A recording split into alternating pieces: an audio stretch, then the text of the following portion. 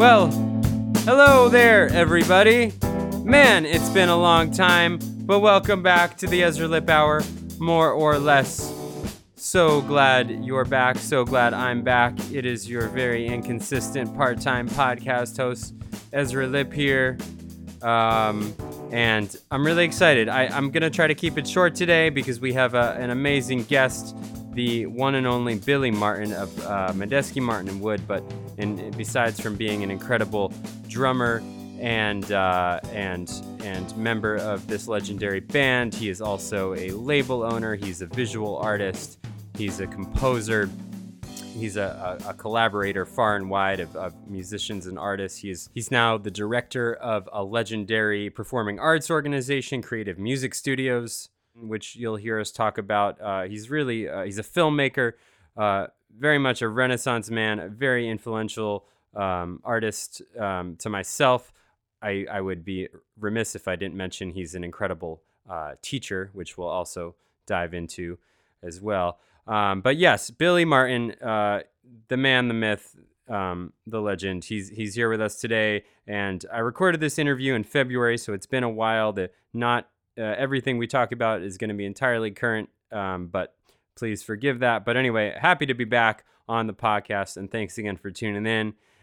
Everything's going good with me. Thanks for asking. And without further ado, let's get right into it. Wait, hold on one more second. I would like to give a quick shout out to my good buddy Mark, who I know is a longtime listener, and I know this interview was definitely on his short list of top guests he wanted me to have on the show. So anyway, Mark, I hope you enjoy this. Thanks for being a listener to the podcast. I love you. And all right, without further ado, please welcome the one and only Billy Martin.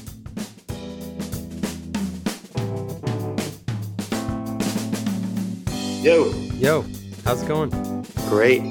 Yeah, it's great. I'm good up early and excited about many things. So I don't know, the energy. I got a lot of positive energy. I'm busy, I've got like multiple things going on, as I always do. A solo. I just got a really short solo EP record called Disappearing, which is really just a solo record that I'm self-releasing in the next month or two. It's just a compilation of experimental solos, drum solos, basically reading into this new artwork series that I'm doing.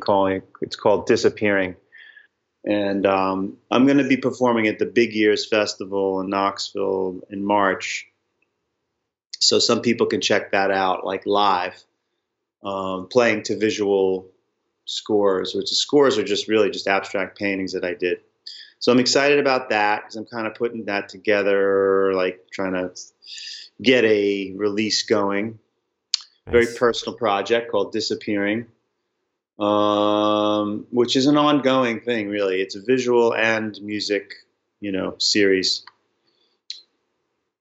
The other thing is, I'm now like running this legendary organization called Creative Music Studio, which was started in 1970, which was founded in around 1971 with Carl Berger, Ornette Coleman, and Ingrid Sertso. It's like a music workshop that was going on in the 70s up in Woodstock. And it's really where a lot of incredible world music kind of started, this collaborations with jazz, classical, and world music. And a lot of legendary people, Don Cherry, everybody, Anthony Braxton, there's so many people, Pat Metheny, Charlie Hayden, John Cage, Buckminster Fuller, Allen Ginsberg. And what are you doing with this organization? I'm running it. Wow. I'm basically the president, CEO. Like Carl Berger has really been running it because it's his thing. But now they asked me to step in and kind of help sort of make it grow and spread the word and make connections to the younger generation. So it's really Steven Bernstein, Peter Applebaum, and myself are their artistic directors. but I'm Okay. kind of stepped in more to manage, and get things going. We're having a big benefit show in New York on February 6th, um, a benefit for the Creative Music Studio with me, Medeski, Schofield, Bill Frisell, Nels Klein, Bernstein, Mark other. Giuliano, right? Mark Yeah, yeah. Giuliano. Yeah, I saw that. That looks So incredible. yeah, so that'll be good, and we're gonna raise some funds, and we have workshops coming up in the spring, and it's just kind of exciting. Something I'm very proud and honored to be part of because it's a lineage of like the most incredibly singular artistic musicians and artists that have been through that. Whether they were teaching or students, and it's really what I'm all about is finding my own voice and promoting that for other people. To not compromise, not compromise with your vision, and that's really important. How did this come about where you got to be the president of this distinguished organization?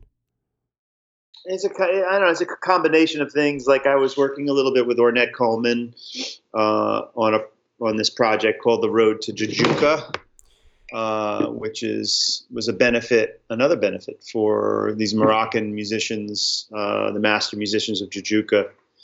And Ornette contributed something, and so I had spent some time with him, and then I would get invited to his birthday party. So I met Carl Berger there because he's very close with Ornette. He was, but I also knew Carl through Camp MMW. We had a camp for 5 years. Medeski Martin Wood had a camp up in the Catskills in New York State, and we had Carl up at one of the last ones with his wife Ingrid, and they taught a master class. And that was the first time I met him and kind of started to learn about CMS. And then after that, they asked me to come up and teach a workshop, a master class, and it was really like a very refreshing experience being around Carl, being around the way they teach, the kind of people they bring in, this sort of like really, fundamental way of teaching people how to play, and to encourage people not to use necessarily any like particular genre, in their language, just to kind of react to the sound and the very basic sort of training, but it's also very high level of improvising. So it was really along the lines of how I teach, and it just kind of made sense. And Carl and I got closer, and we started working together more. I started playing with different ensembles of his. He has an improvisers ensemble, which is really like an orchestra. It's called the Improvisers Orchestra. And, you get to play with like some legendary people, and then there's some students, and we're all, improvising together under Carl's direction. It's a lot of fun. And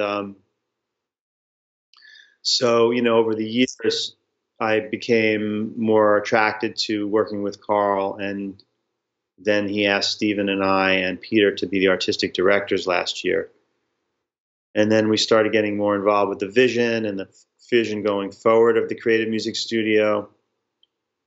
And then Carl wanted to step down and asked me to step in because, from the experience I've had running my record label, Amulet Records, it's sort of like running a business. Being an artist-run business is really what the Creative Music Studio is about. It's a nonprofit. So I'm learning about working as a nonprofit, which is really something I wanted to do. So what exactly is CMS doing like with musicians? It's a school or The Creative Music Studio used to be a location in Woodstock, New York in the 70s and 80s, where people would come up for months at a time for workshop retreats. So people would come from all over the world, and they would live and spend time with legendary musicians. For instance, Eddie Blackwell or Don Cherry or Nana Vasconcelos or Pat Metheny or Dave Holland or Jack DeJohnette. or Anthony Braxton or John Cage or Allen Ginsberg. And this was something that was happening in the 70s and 80s.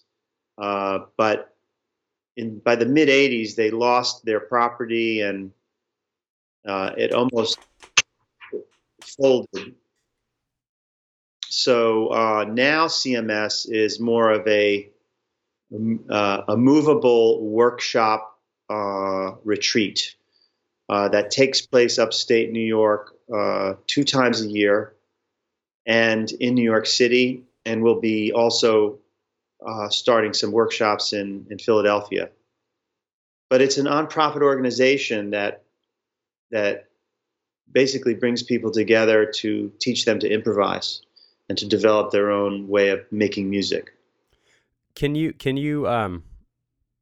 walk me through a little bit how maybe Carl's method of teaching, as you were talking about, is unique in that sense, and maybe like a little more specifically, like what, you know, a first couple sessions might look like getting people to improvise on high levels, but non-genre specific, and what does this entail, and how does it relate to how you teach and everything? Well, Carl has his way of teaching, and everybody else that comes to the Creative Music Studio to teach has their own philosophy. There's no one way of, working with the students. But Carl's method, he has something called Gamelataki, which is a sort of like his famous way of getting people involved with rhythm. And Gamelataki is just basically like, I think really coming out of East Indian sort of way of, subdividing rhythm. And that's something you have to experience. I'm not an expert on Gamelataki, but okay. I think it's very basic. It's sort of like Gamela is 3 and Taki is 2. And almost every rhythm is broken up into odd and evens. And so he will just have people, he'll give people a very simple mode, or if they play a melodic instrument, he'll get them playing sort of, a very simple sort of rhythmic pattern. And then from there, he gets everybody to sort of improvise and start to kind of play together. But really, I mean, even more essential and fundamental is just literally, the first thing he does is he gets everybody in a room and gets everybody singing a note using their voice. And he asks everybody to just start with no reference to any key or pitch. Everybody just starts, they hold a note.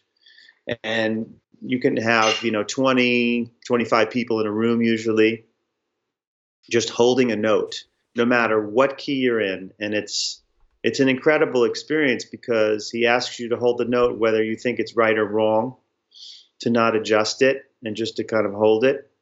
And what happens is you're hearing pure sound and sort of a kind of a improvised harmony, that just instantaneously with a group of people that are just singing a note. And that was the most profound experience I had actually at the CMS the first time he did that, because it sounded like the most beautiful choral music I'd ever heard. It sounded like, beautifully sophisticated, like on an orchestral choral level. His wife also works with vocal techniques. Carl has, he does a conduction, which is sort of like he'll get people to play by giving them hand signals, bringing them up in volume, bringing them down. I mean, it's really simple. It's just really just about getting people to just start to make sound. And from making the sound, other people have to listen and react to that sound. And he guides you gently through it. And, pretty soon everybody is, making music together. And sometimes it has a groove. Sometimes it's more open, rhythmically experimental.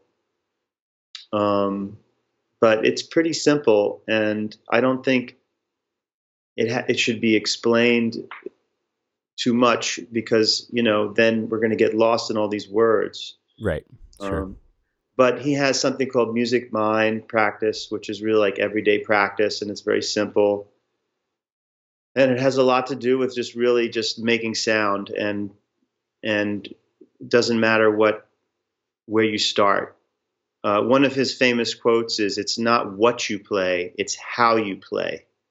That's probably the most effective, philosophy coming from Carl. It's not what you play, it's how you play. Sure. Yeah. Uh, I definitely relate to that. Good. Yeah.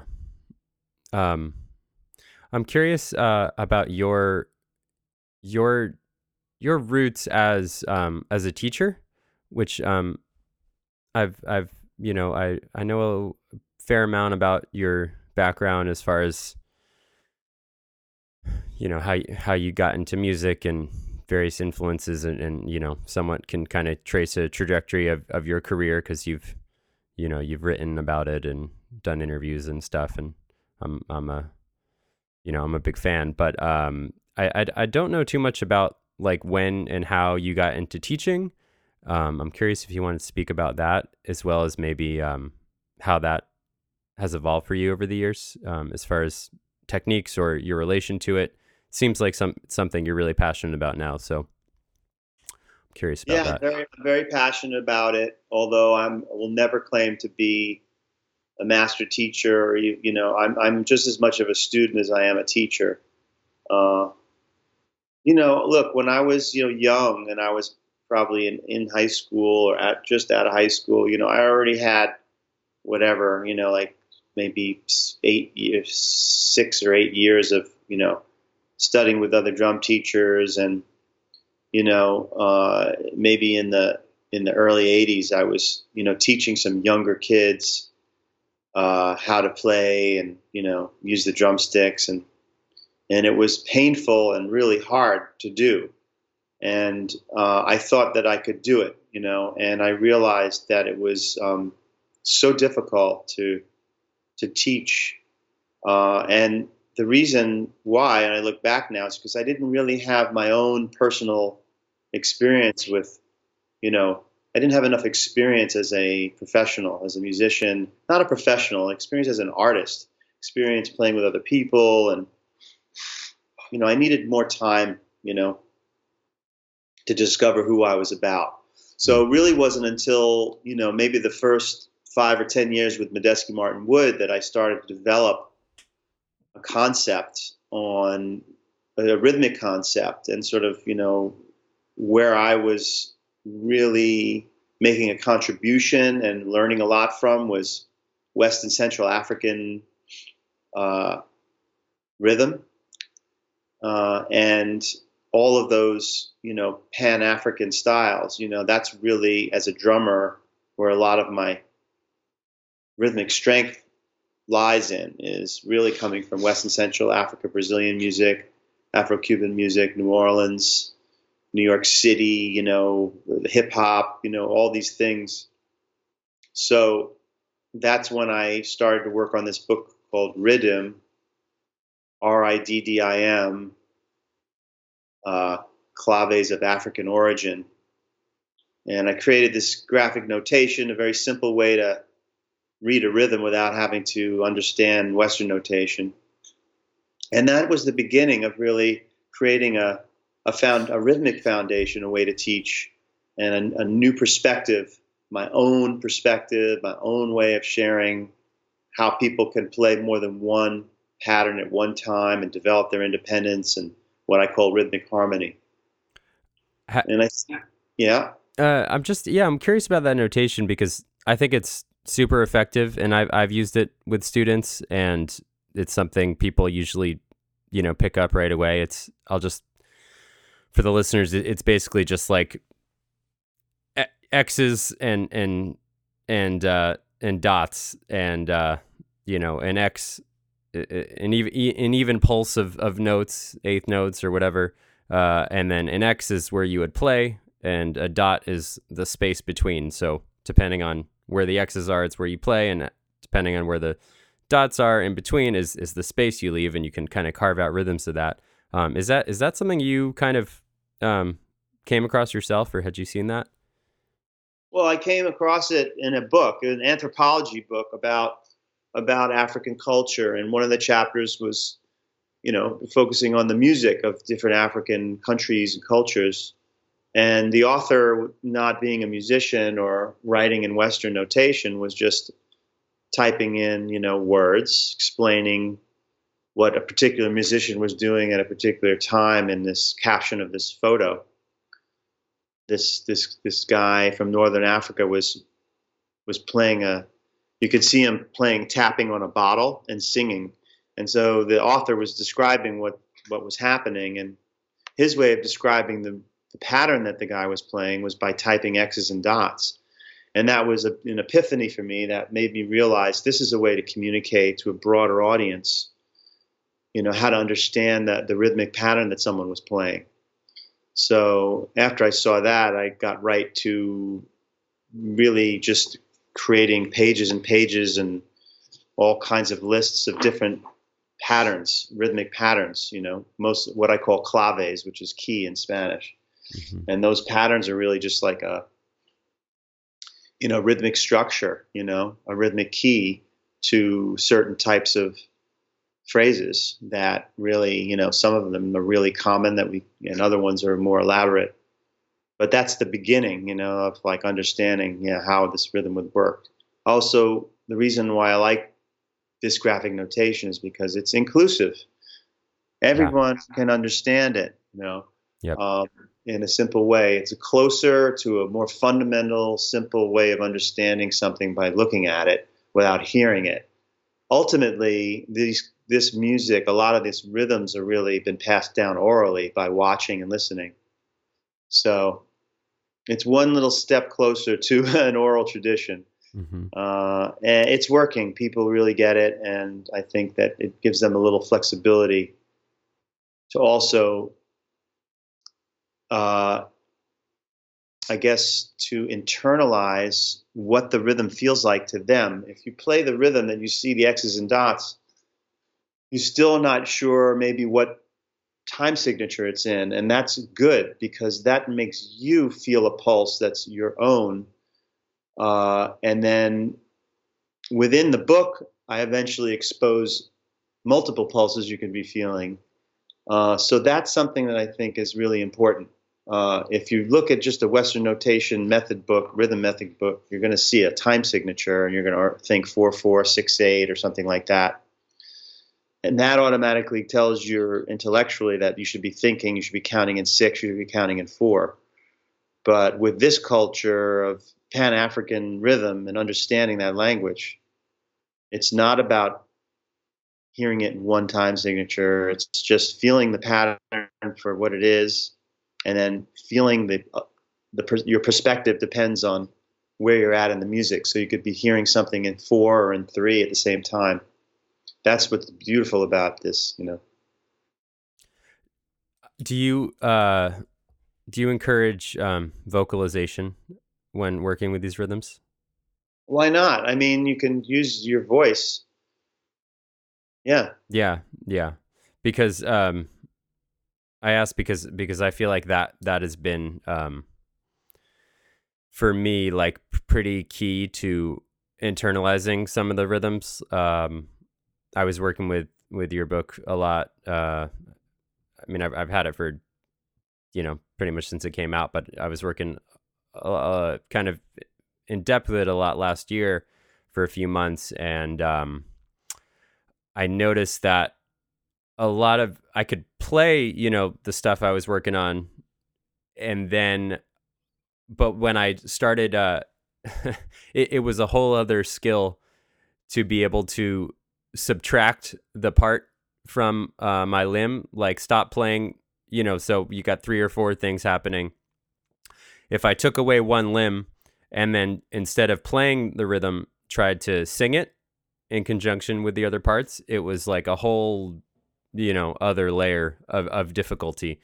So, but I practiced that, and I would kind of go back and forth, singing the rhythm while playing it, say, and then taking my hand away and just continuing the singing, and then trying to switch the parts I was singing and the parts I was playing. And I feel like that, when I was able to do that and kind of sing and play every part, I felt like, okay, I got this, you know?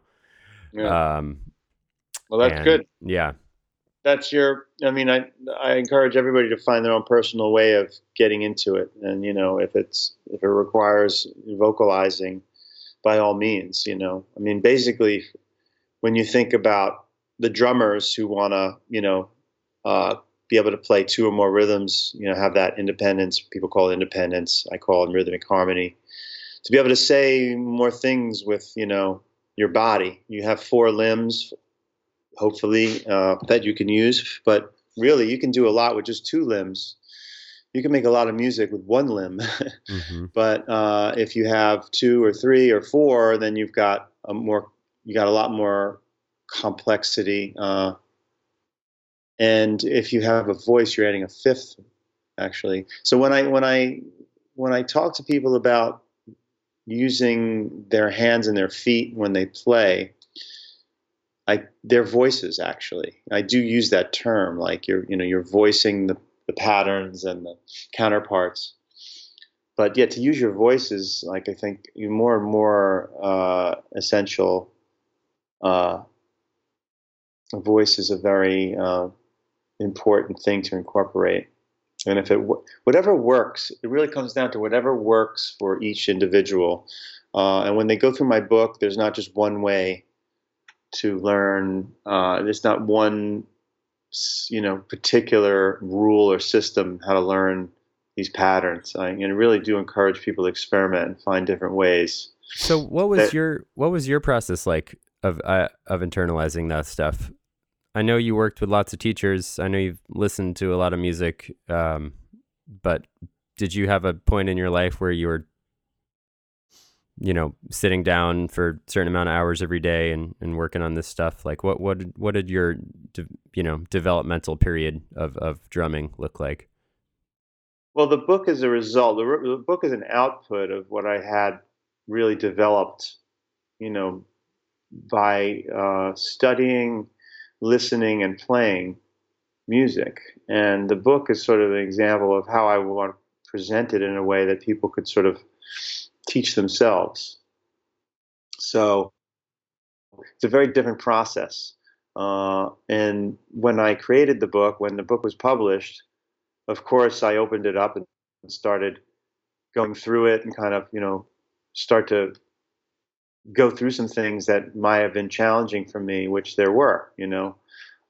So that's an ongoing process of just kind of like, opening the book up when I'm teaching someone. I might want to play something for them. And there's, like I said, there's many ways to do that. The process was really writing down the single lines first, what I call claves, into groups. So each chapter starts with a family of claves. I call them a family. It's a group of claves, usually, like 10 or 11 single line patterns. And then go on to the next page, you start to add a pulse.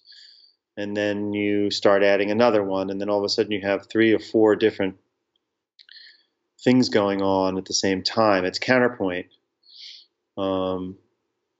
So, it was really about just kind of breaking down rhythm. And, it's all about the roots of West and Central African rhythm, and how those, patterns, where they exist in other cultures. And, it's a little bit of a lesson in that too. But it's really comes down to this. It's developing a rhythmic vocabulary. And this particular book explores the West and Central African influence rhythms. And you could spend a lifetime, developing this and using it for your performance and for working with other bandmates and also composing. I don't know if I'm answering your question the way you want me to answer it, but I had to say that. Yeah, no, that's really valuable. I guess I was curious about maybe not specifically relating to the content and rhythm, but kind of like your most developmental period as a drummer when you were coming up. I'm assuming in the 80s was when this would be happening, and you were kind of in the height of studying, and I know you were at the Drummers Collective and doing a lot of Brazilian music, but I guess I'm wondering, like, what was the process of taking your raw musical abilities and kind of refining them into becoming the artist that you would develop into, and that you're still developing and evolving, obviously, but when you were starting out with MMW, or even before that, like what that period looked like. Yeah, well, I mean, it's like it's a process, like you said. It's ongoing. There's no, I can't define a particular, you know, height of, education, or I figured something out. It's like every day, every week, every month, every year, there's things that sort of start to develop. You just break it down simply. It's just really the more experience you have playing with other people, the more you learn how to play, how to speak, and you're developing your vocabulary. And when I say vocabulary, I mean your musical vocabulary, your way of communicating with sound and rhythm and harmony and everything. Uh, and I think that just the more that I played and experimented and was open to different styles of music, the more I was getting, the more I was learning. And with when I met with Medeski and Wood, we were all in that. We were very ripe for this kind of understanding and growth, and being open to just any means of expression, and not just exploring one particular genre, one particular thing. And we would get stuck, and I would get stuck into like, oh, I guess I should play, when we played jazz, it should sound like jazz, and that was wrong. It's like, that's really the spirit of jazz isn't like one particular era of jazz. It's a living, breathing thing. So yeah, in the '80s, was the beginning for me of discovering who I was. I mean, because it had a lot to do with being part of the downtown music scene, which really was started for me at the original Knitting Factory, which most people don't even know, was on Houston Street for a couple of years, and it was a very small place, and there was a lot of radical experimenting going on, and it was a very tight knit sort of, well, not tight knit. It was a community of people who were really experimenting, and it was almost anti-commercial, and it was just like people from all walks of life, just really experimenting and improvising, and also conceptualizing, and for me, I knew it was my home as soon as I started to be part of that, and I was asked to play in bands and things. I started to realize that I had to go deeper, and I had to really express more personal ideas, for good or worse. And I went through that, and I'm still going through it. So I think it was really about being around people who accepted the individual for who they were, and really liked this sort of radical approach to how do we express ourselves, and those things really resonated with me, and I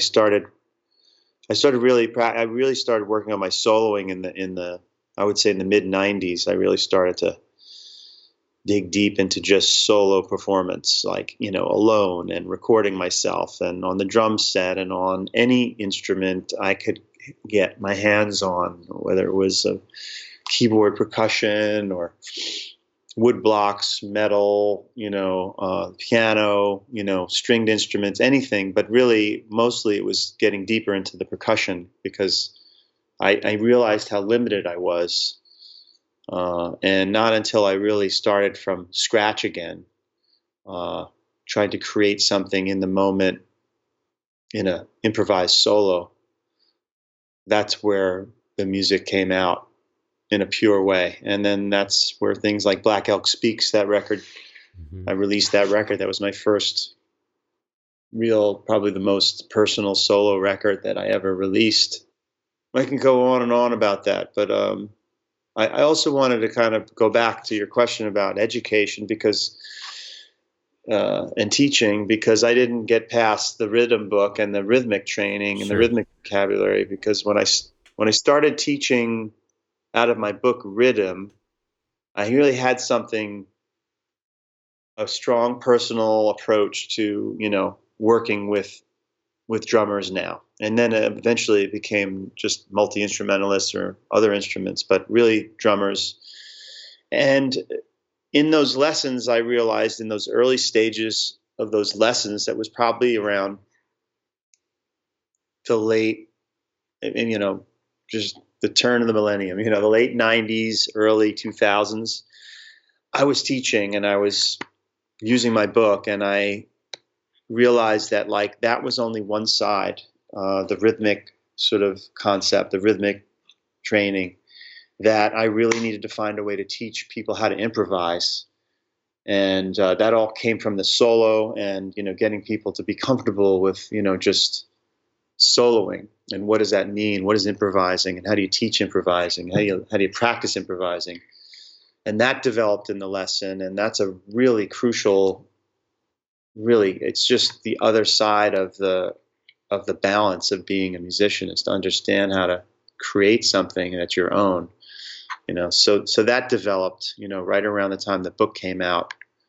And then I started getting more into how to teach improvisation. Do you mind sharing some of those concepts with Yeah, well, with look, yeah. So so those concepts developed in the early stages of teaching out of my book. So the concept for me is before I even introduce the book or the concept of rhythmic, study, we start with the solo and what is a solo. And so we talk about it. I explain, that that's the first thing everybody needs to do when they're practicing, is to perform a solo for themselves, in whether it's alone or on stage. But it's really about practicing a solo, and the solo is an improvised solo. It's not written. It's not preconceived. That you have to just start playing, and you have to really just be in the moment and spontaneously compose something, and not to reference any other music. Just let things come out of you, whether they feel good or bad. You just got to get it out, and you're just really just shaping a short piece of music on your instrument. So if it's the drum set, then you're just playing a drum solo, but there's so much that you can do, but you don't realize it until you start exploring how can you play a solo. And each time you play a solo, the second time you play the solo, the third time you play it, whether it's in succession or every day you play it one solo, they have to be different. They have to be completely different. You never return to what you did the day before or the time before, and exploring that. So that's one thing. The solo is really the most open and probably the most difficult thing for people to grasp because it's so open-ended. But I get into another concept called string of phrases. And string of phrases is really just playing, letting something come out, like playing a phrase, a really quick phrase. Now, it doesn't have to be fast, but just something that comes out in the moment. So, you could just play something like, ba-dum-ba-bum-bum. That could be your first phrase, but it's a short sort of statement that you make. And then you stop and you don't play and you let silence sort of just leave some silence in between, space in between the next phrase. And the next phrase might be ba-dum, ba-ba-ba.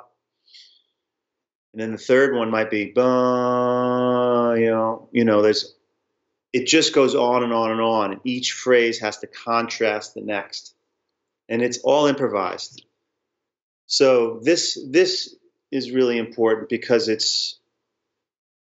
the string of phrases is really giving you some some basic rules, which is play something, improvise something, a short phrase, and you have to leave space between that phrase and the next one. So it's a string of short phrases. Each one has to contrast the next. That's kind of the general rule, and you can go on and do that for 5 minutes or an hour or whatever. And it's basically pushing yourself, to sort of explore how many different ways you can make sound. And, is it rhythmic? Is it not rhythmic? Is it tonal? Is it a long tone? Is it soft? Is it loud? You're learning how to speak. You're learning how to articulate a short phrase. And it can be very abstract. And the more you explore that and experiment with like an abstract sort of phrase, like you could literally throw the drumsticks down on the snare and let them bounce and listen to that, and then pick them up again and drop them on the tom-tom and listen to that. I mean, you really don't have to have technique, a good technique to do this. It's really more about controlling when you're going to say something. Then you can sort of focus on how you're saying it, and you start to kind of get into different techniques and different ways to make sound, and it becomes fun, but it also becomes very challenging because you're constantly pushing yourself outside of your own self. And you're intentionally, correct me if I'm wrong, but you're intentionally like not developing these ideas because each phrase you're contrasting it with the previous one. So you're never really giving yourself a chance to kind of develop a concept in a way that you would. Is that right? Well, I wouldn't say that because the whole thing is developmental. This whole concept is a way to develop your to develop a vocabulary. You don't repeat a phrase. You're just working on the creating of a phrase, the spontaneous sort of moment of just letting something come out. You can examine it later, whether you have a good memory or not. You can record yourself and listen back. I think the most important part of the developmental part is listening to what you just did. So you can record yourself doing this. And then by listening back, you're learning. You're hearing it, from a different perspective. Then you can do whatever you want with it. You can repeat it later, but this exercise, string of phrases, is about not repeating anything. The initial string of phrases exercise is about improvising every little phrase. When I speak to you and you speak, we're having a conversation, and I have to leave space in between my phrases for you to understand, maybe to, contemplate what I said. It helps people understand when you articulate a phrase when you have space in between each phrase. And then when you speak, that's something unpredictable that I can't predict what you're going to say. So we have to go back and forth, and we need to really listen to each other, leave space for each other. And that's what you're doing in this string of phrases solo, but you're doing it alone. You're saying something, and then you're listening to this silence and sort of maybe even reflecting on what you just played. And then you're going to play something else. In order to play something else, you have to understand what you played before it. I don't want to get too intellectual about it because it's really a very simple concept. And everybody is going to have their own personal way of developing. But it really is a development. It's to help you develop your vocabulary. It's to help you to discover things. It's to help push you into areas that you normally wouldn't be pushed into. You have to really push yourself and explore every possible way of making sound and saying something with sound without playing some cliche thing that you've learned. Sure. Yeah. And how do you feel like you've seen great results from students doing this stuff? Oh my God. Yeah. Yeah. Some people get it right away and other people struggle with it. Some people don't. Some people hate it.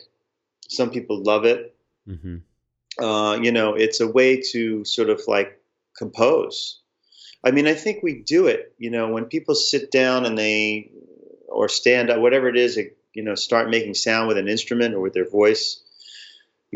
Sometimes you're just in that moment where you're just exploring what it is to sing a note or to, put your hand down on the piano or to pluck a string or to make something vibrate. And it's really goes back to the beginning of like when you first heard sound or heard an instrument make sound, that wonder, that amazement that something could make such beautiful sound. Uh, and how does it do that? And if you can be in that headspace more, you can really start to develop a compositional, experience, because a composer doesn't, in my world, a true artist, a true composer that is an original, doesn't listen to other people's music and write their piece of music and write something based on what they heard. A real visionary artist works with their more personal vocabulary and they start exploring things that happen by chance, by accident, by improvising. Mm. When you understand your instrument and you're comfortable with it, you just start. You don't question it. You just let the music come out. It's the same thing with speaking. Like, who writes out in advance what they're going to say in the conversation? You just kind of are reacting to the moment. You're just letting stuff come out of your mouth and putting these words together. And you're not really that aware of how you're doing it or not really sure what you're going to say. Sometimes you might be sure what you're going to say and it doesn't come out quite the way. It's always different. We're improvising when we speak. So I think we have to think about when we speak, and when we just have a conversation, that to realize that is improvising.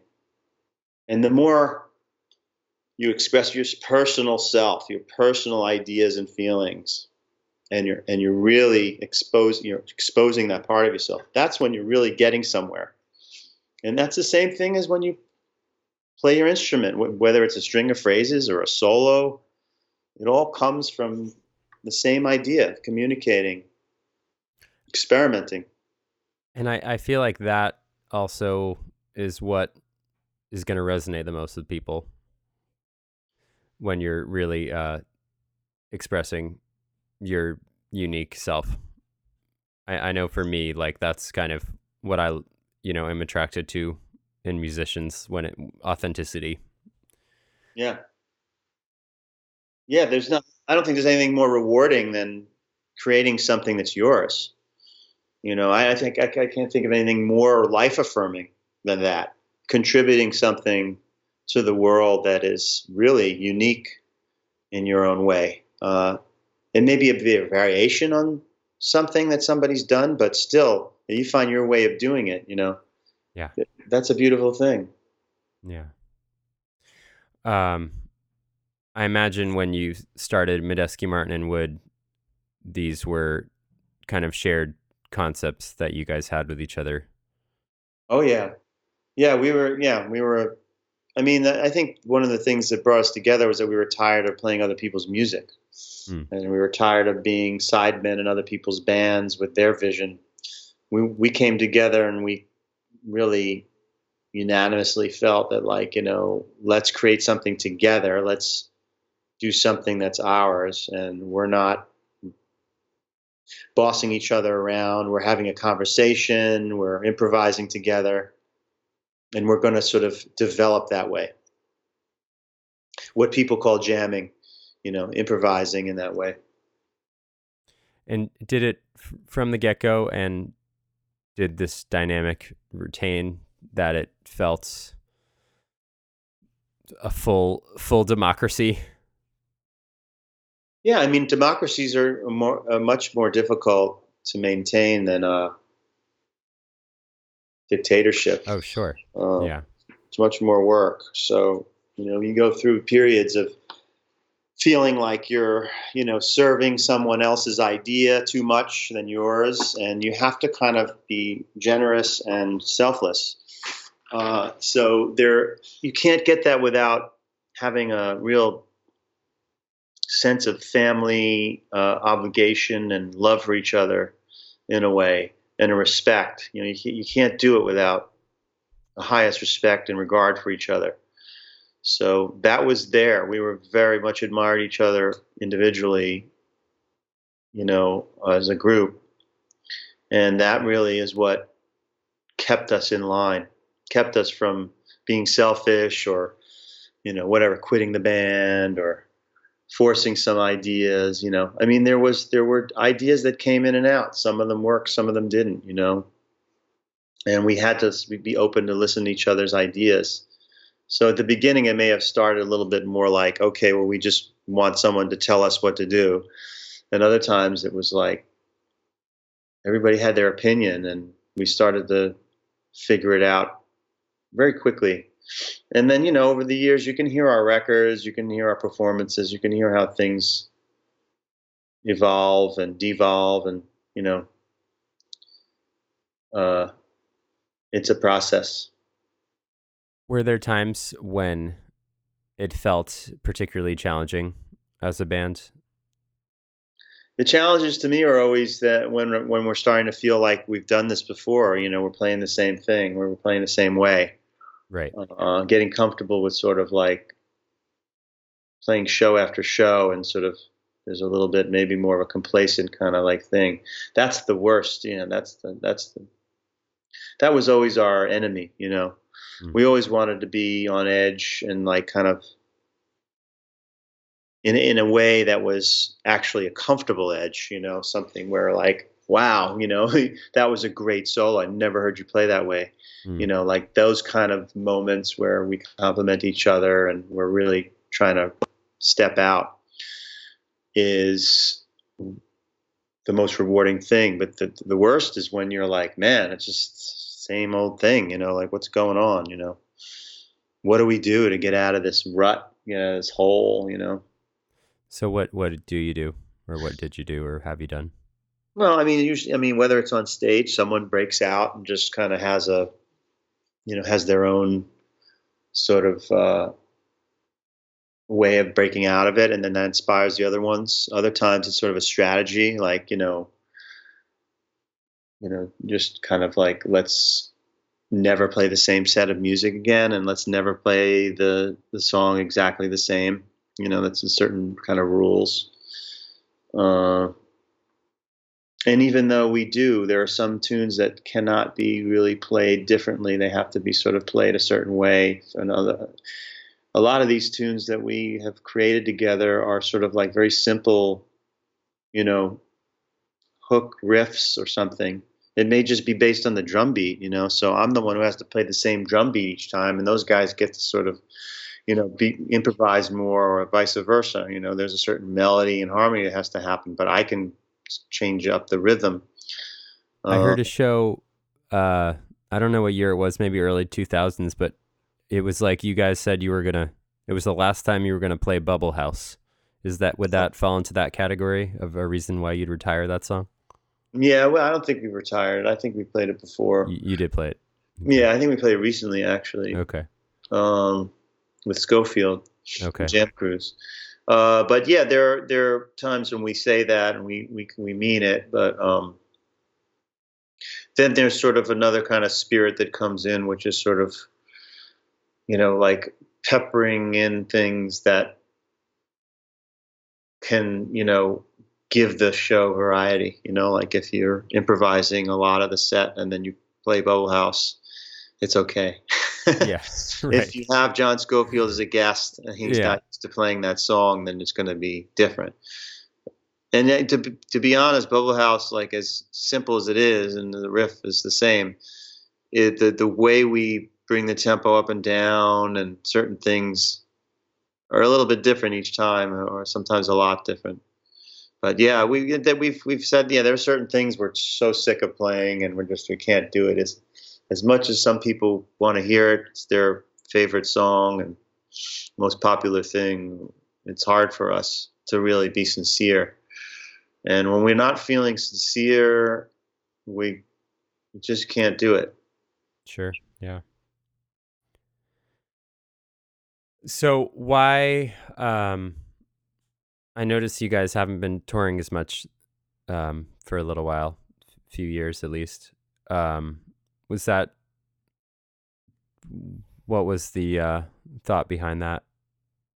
No, it's just life. I mean, we've been playing together for over 25 years, 26 something years now. So I think, it was a certain point where we were getting overworked. I have always been really careful about the burnout factor Mm-hmm. and not wanting to burn out because it's such a good thing. So I was kind of always like warning, hey, let's not burn out, Yeah. We're out on the road a lot. I was the first to have kids and a family, and I wanted to be home a little bit more, and I couldn't. Yeah. And I went through that stage where not until they started having kids and settling down or whatever, having a home, that they started to realize, yeah, maybe we do need to take some time, you know. And not only that, but also take time to do other things, that only add to our, musical vocabulary to bring back into the band. So, there was always that was always up for discussion. Like, hey, let's take a break. Let's try to pace ourselves. This is a little bit too much. Getting burnt out, And around the time that Chris Wood and his brother started playing together, that was a period where John and I wanted to take longer time off, and Chris sort of filled that time in with his brother and started playing with the Wood brothers and developing that. And he was basically like, seemed to be ripe to explore some other avenue, which he wasn't. He wasn't doing that. John and I had many other projects going on over the years, but Chris always had pretty much was just doing Medeski Martin Wood and not really stepping out much outside of that. And so I think, that combination of it was ripe for him. Finally found something that he really felt was fulfilling, connecting with his brother. Mm-hmm. A very different sort of music. Sure. Yeah. And, and that was, so then he started getting busy, and for John and I, we were okay with it because that gave us time to kind of do other things and take a break from Medeski Martin Wood. And then the Wood Brothers thing came, more of like, more of a building as a band that was growing and more touring. And I was totally happy with that. I was fine. I didn't really want to tour that much with MMW. But then it became even, a situation where we all got so busy doing other things that we could barely schedule in a Medeski Martin Wood tour. Mm-hmm. And to be honest, I've always been trying to get off the road. And so I'm at this point now, I'm very comfortable with not touring very much at all. Mm-hmm. And when I do, it's a very short period. It might be 5 days. We just did a week, in Florida, but that's it. We'll have a few gigs here, a few gigs there, and I'm really happy with that. I have a lot of things going on here. Yeah. And we'll always, I know we'll always play as a band. It's not like we're not slowing down because we don't like each other. We love each other very much, and we have a great chemistry that's still really powerful, which actually is, we have a new record. We recorded a lot of music, and we're going to be working on mixing a record soon, and it's incredible. It's like really probably going to be the best thing ever. Nice. And so that feels really good and satisfying. So, it's just like, when we play, it's great. But, there's a lot of other things in our lives that we need to do. And I think that only adds to the band's output when we have these other experiences and we come back together, and it's refreshing. I wanted to ask you about something in your book, Wandering, which is a great book. I really love it. Thank you. For those, so Billy wrote this great book, Wandering. It's kind of, I don't know. I guess I would describe it as essays or different chapters on different aspects of your life. And there's stuff about teaching. There's stuff about your early influences. There's stuff about different experiences you've had in your life, like working with the master drummers of Jujuka.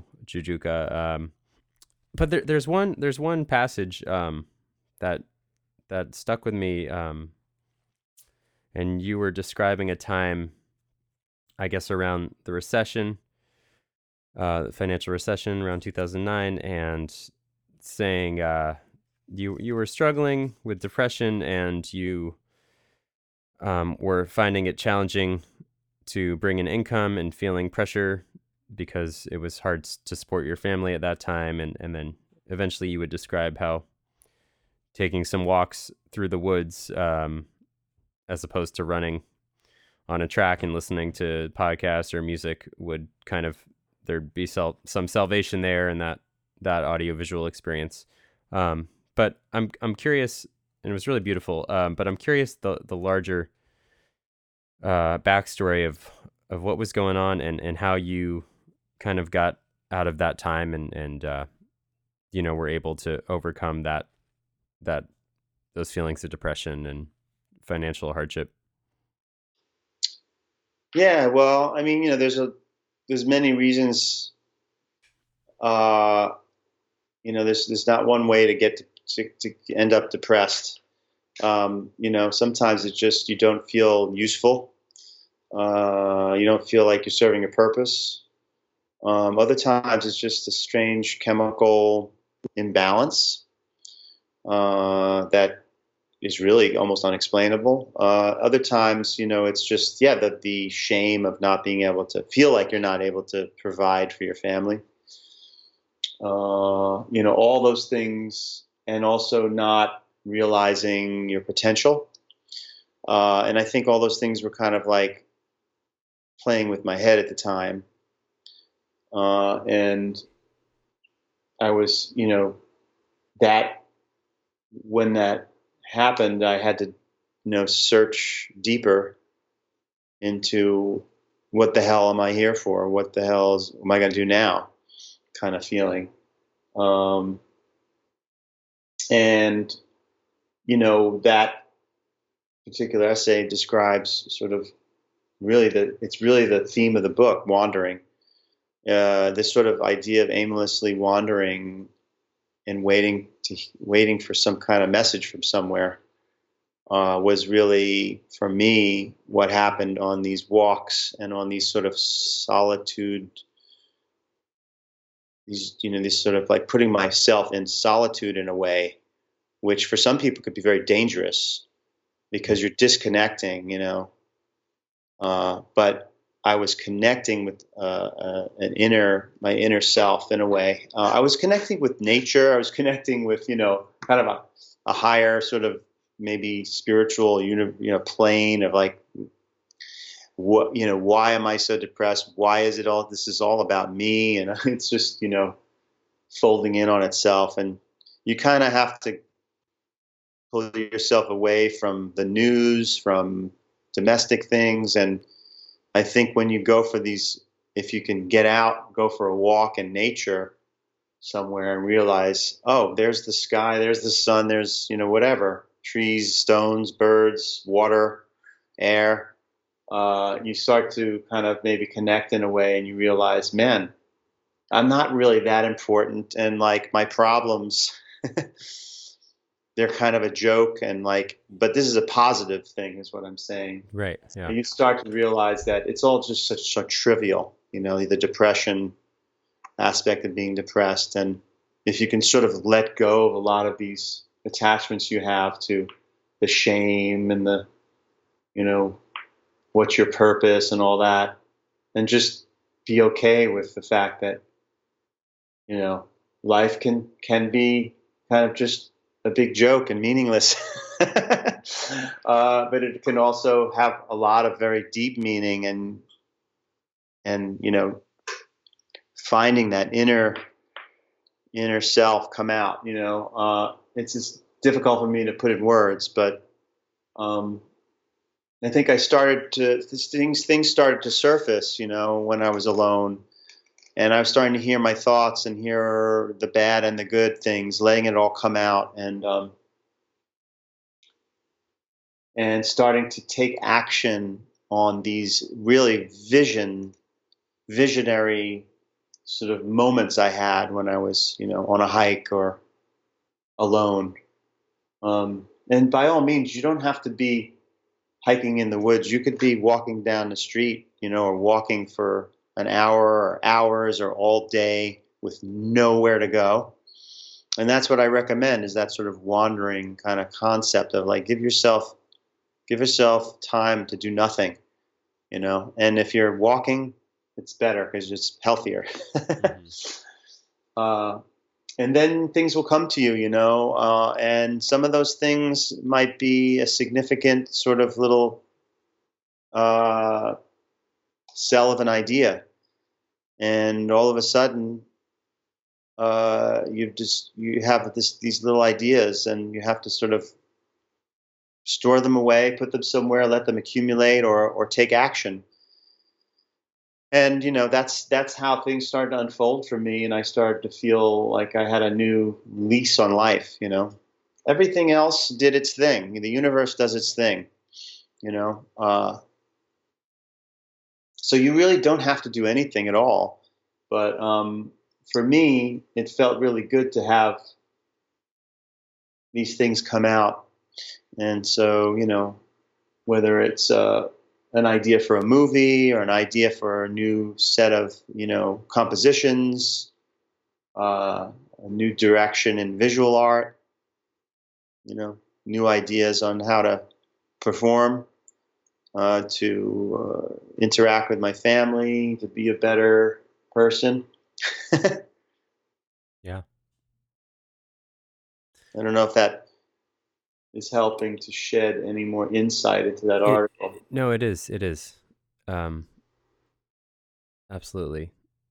You talked also in your book about the idea as music as magic, and beat making as a form of sorcery. And do you mind elaborating on that? Because I think that's really fascinating, and I feel that way. But I'd love to hear you articulate in like on a deep level, like what that looks like or feels like for you. Yeah, well, I mean, what's interesting about music is that it's extremely powerful. When you hear music and you reflect on it, it does something usually to you. And of course, when it resonates with you, it's that more powerful. And there's no real way of understanding how that works. I mean, you can take a pill or smoke a joint or go for a hike and have an effect, and sometimes you can't explain exactly why it's doing that either. But music to me, it's like it's a movable sort of temporary thing. It's there and then it's gone. It's just it's vibrating in the air and you hear it, and then all of a sudden it could change the way you know think or go about your life that day. And that to me is like magic. The whole idea of sorcery, and is was kind of my play on, sorcery, beat making is sorcery, was kind of my, just kind of putting more weight on how powerful it is to create a rhythmic vocabulary and sort of express yourself rhythmically. And it's really kind of like alchemy, in the sense you can pick apart music in any way, and say there's sound, there's tone, and there's rhythm, and then there's those things, you can break them apart. You can break the beat making part into that. And Wait, I'm gonna interrupt real quick. What's the difference between sound and tone? The well, sound would be like the timbre, I guess. sound is sound, and when you start to think about tone, you start to think about relative sort of pitch. Okay, Uh, right. so to me, sound is sort of like, it's beyond, like, tone is, to me, is more of a musical, uh, a musical Relating term. to the Sound is not a musical term. yeah, Sound is sound. got Tone it. is a little bit more specific. So, and you can break all these things down, timbre and all those things. But yeah, I'm thinking more about pitch and harmony with tone. Yeah, yeah, And sound is more of just like the overall, you know, sound is the essential thing. The tone and the rhythm is sort of like falls under sound. Uh, so how you arrange notes, tonal, notes, whether they're together or they're separate, and then how you arrange rhythm, whether those are together or separate. And when it comes to beat making, I think it's really, incredible when you can just literally play a pattern. It could be a single line pattern, or you could combine it with another pulse, and someone's just going to get up and start dancing. yeah, And it's, that to me is the sorcery part. It's like alchemy, you're taking two different patterns and putting them together and creating this magic, and then of course when you're adding more rhythms, like in the rhythm book, you've got this sort of very sophisticated means of expression, and that's the sorcery part. It's like, it's really, you're the maker, and it's up to you to sort of like find these, experiment with these different elements and put them together and come up with your own music. And how powerful is that? That's sorcery, that's alchemy. It's creativity. yeah. Do you feel like well, when I was in my adolescence, in high school, college aged, there were a few bands, Medeski, Martin Wood definitely being one of them, that I felt like I experienced some magic on and could go to these concerts and have a kind of transcendent, transformative spiritual experience, really, often. And I, unfortunately, since that time, I feel like it happens less and less. And I don't know if that's just a product of, I don't know what that's a product of, but, when you were younger, do you feel like there were, bands or artists or concerts that you saw that you would experience that same level of transformation? Yeah, it's all personal. I mean, yeah, I mean, there's a lot of music that just, changed my life, like right away, as soon as I heard it. Uh, and then maybe when I started hanging out more with it, it was less of a surprise. Mm. And then sort of understanding the language and how it's used. And so, and I think it also has a lot to do with, how you evolve as, a listener, and how you receive the information and what you do with it. It has a lot to do with it. It's like, are you aware of what's going on, or what part of this performance are you listening to or focusing on? Are you distracted by other things, and is it really, really worth anything in the moment, and those things change all the time. So, when you're younger, you're experiencing a lot of things for the first time. So there's a lot of very powerful, getting a lot of power, getting a lot of information. But how you process it, and I think when you get older, actually, you have more wisdom, and you realize that some things are just not as powerful as they were because they're just not anymore.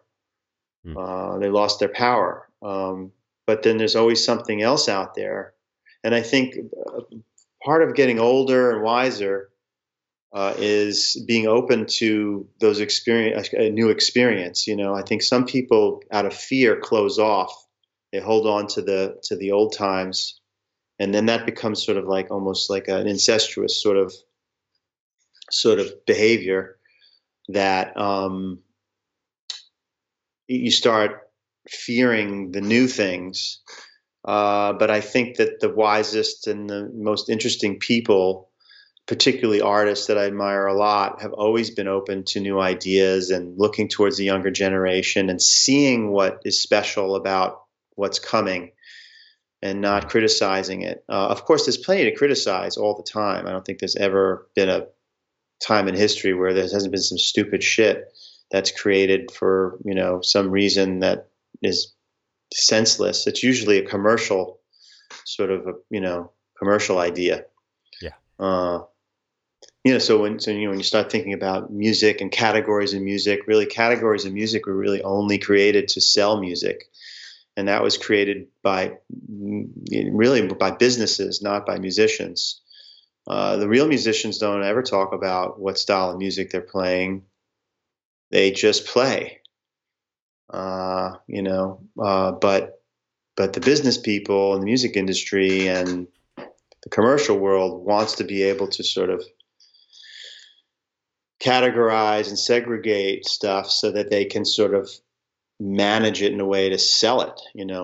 So that's when things become stupid, and so there's always those experiences we have where we realize this is just regurgitated something that was done before, whether it's a cover band and believe me, these things serve their purpose. Look, when you go to a wedding and you want to hear Celebrate, or you want to hear, whatever, Michael Jackson, which is all great bands and the music was great. It serves a purpose. But if you don't go beyond that, if you don't start to express new ideas, then you're going to be in this sort of depressing feedback. So, it's important as you get older to remain open and like a child, to have that childlike hearing something for the first time, being open to, being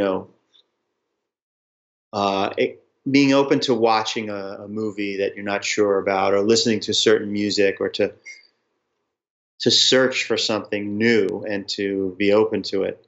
That's when you're going to have those experiences that you had when you're at that concert, or when you were younger and you got blown away and it changed your life. Those things can happen. And that's why I really think it's important to be a creative person in your life, no matter what you do, whether you're a musician or not, is that to be able to experiment and have fun with the creative ideas enables you to make magic, to be able to not have to go to a concert to get that thing.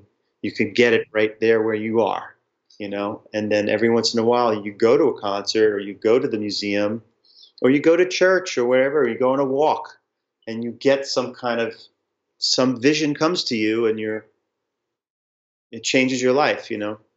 It's healing. So if you're creative, and you have that creative power and you exercise it, then you're always going to have a new experience. It may not happen every day, every minute, but it's going to happen. It's work. That's the other thing, is people have to realize that going to a concert or listening to music or checking out other things, it's work. And it's not always rewarding, but eventually you're going to get somewhere. You have to keep working at it. Yeah, absolutely. Well, I think that's a good place to wrap up. Um, and yeah, thanks so much for your time and sharing all your insights. Really appreciate it. Thank you, Ezra. Thanks for, sharing hopefully something worthwhile. Yeah, no, absolutely. Um, I feel like you are you're a natural born teacher. Thank you. because I'm learning, because I'm learning to teach. because I feel like I was trying to I feel like you like have a tendency to yeah, like, if I'm asking something about your life, you can answer it, but also simultaneously, like, kind of turn it around and shed light on all the listeners and be like, hey, but it's not really about me. Like, this applies to everyone, and this is what you can get out of it. And I think that's a cool attribute to your personality. So Thank you so much. That's the best yeah. compliment. Yeah, that's what it's all about. It's about, it's about that. Yeah. I want people to to use any of this and improve their lives. Yeah. But Yeah. it takes work. I think it's good that we ended up on that. And it's all about the work. Mm-hmm. It's not just like, paying for something and you have to pay for it in a way, and that is work. You have to really dig in deeper. Yeah. Totally. I try to work at it every day. I know you do too. Yeah, absolutely. Yeah. Good to talk to you, man. Good to talk to you too. Thanks so much again. And there you have it, Billy Martin. I hope you enjoyed that as much as I did. Thank you, Billy, again, so much for coming on the show. I so sincerely appreciate it. And thank all of you for tuning in. I'm not really sure the future of the podcast right now.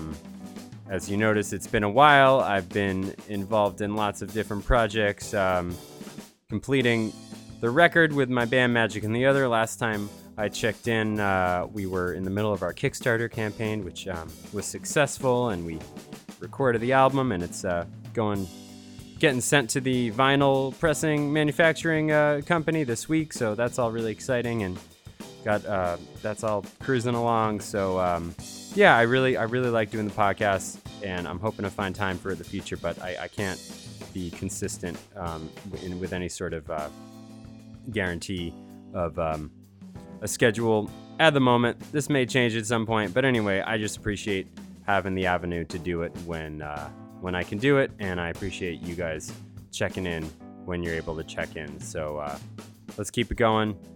Keep sharing it. Keep writing your reviews and ratings on iTunes. That definitely helps. Helps motivate me and helps other people enjoy the podcast as well. In the meantime, I hope everyone's doing good out there. And yeah, take care. Talk to you next time. All right. Thanks so much.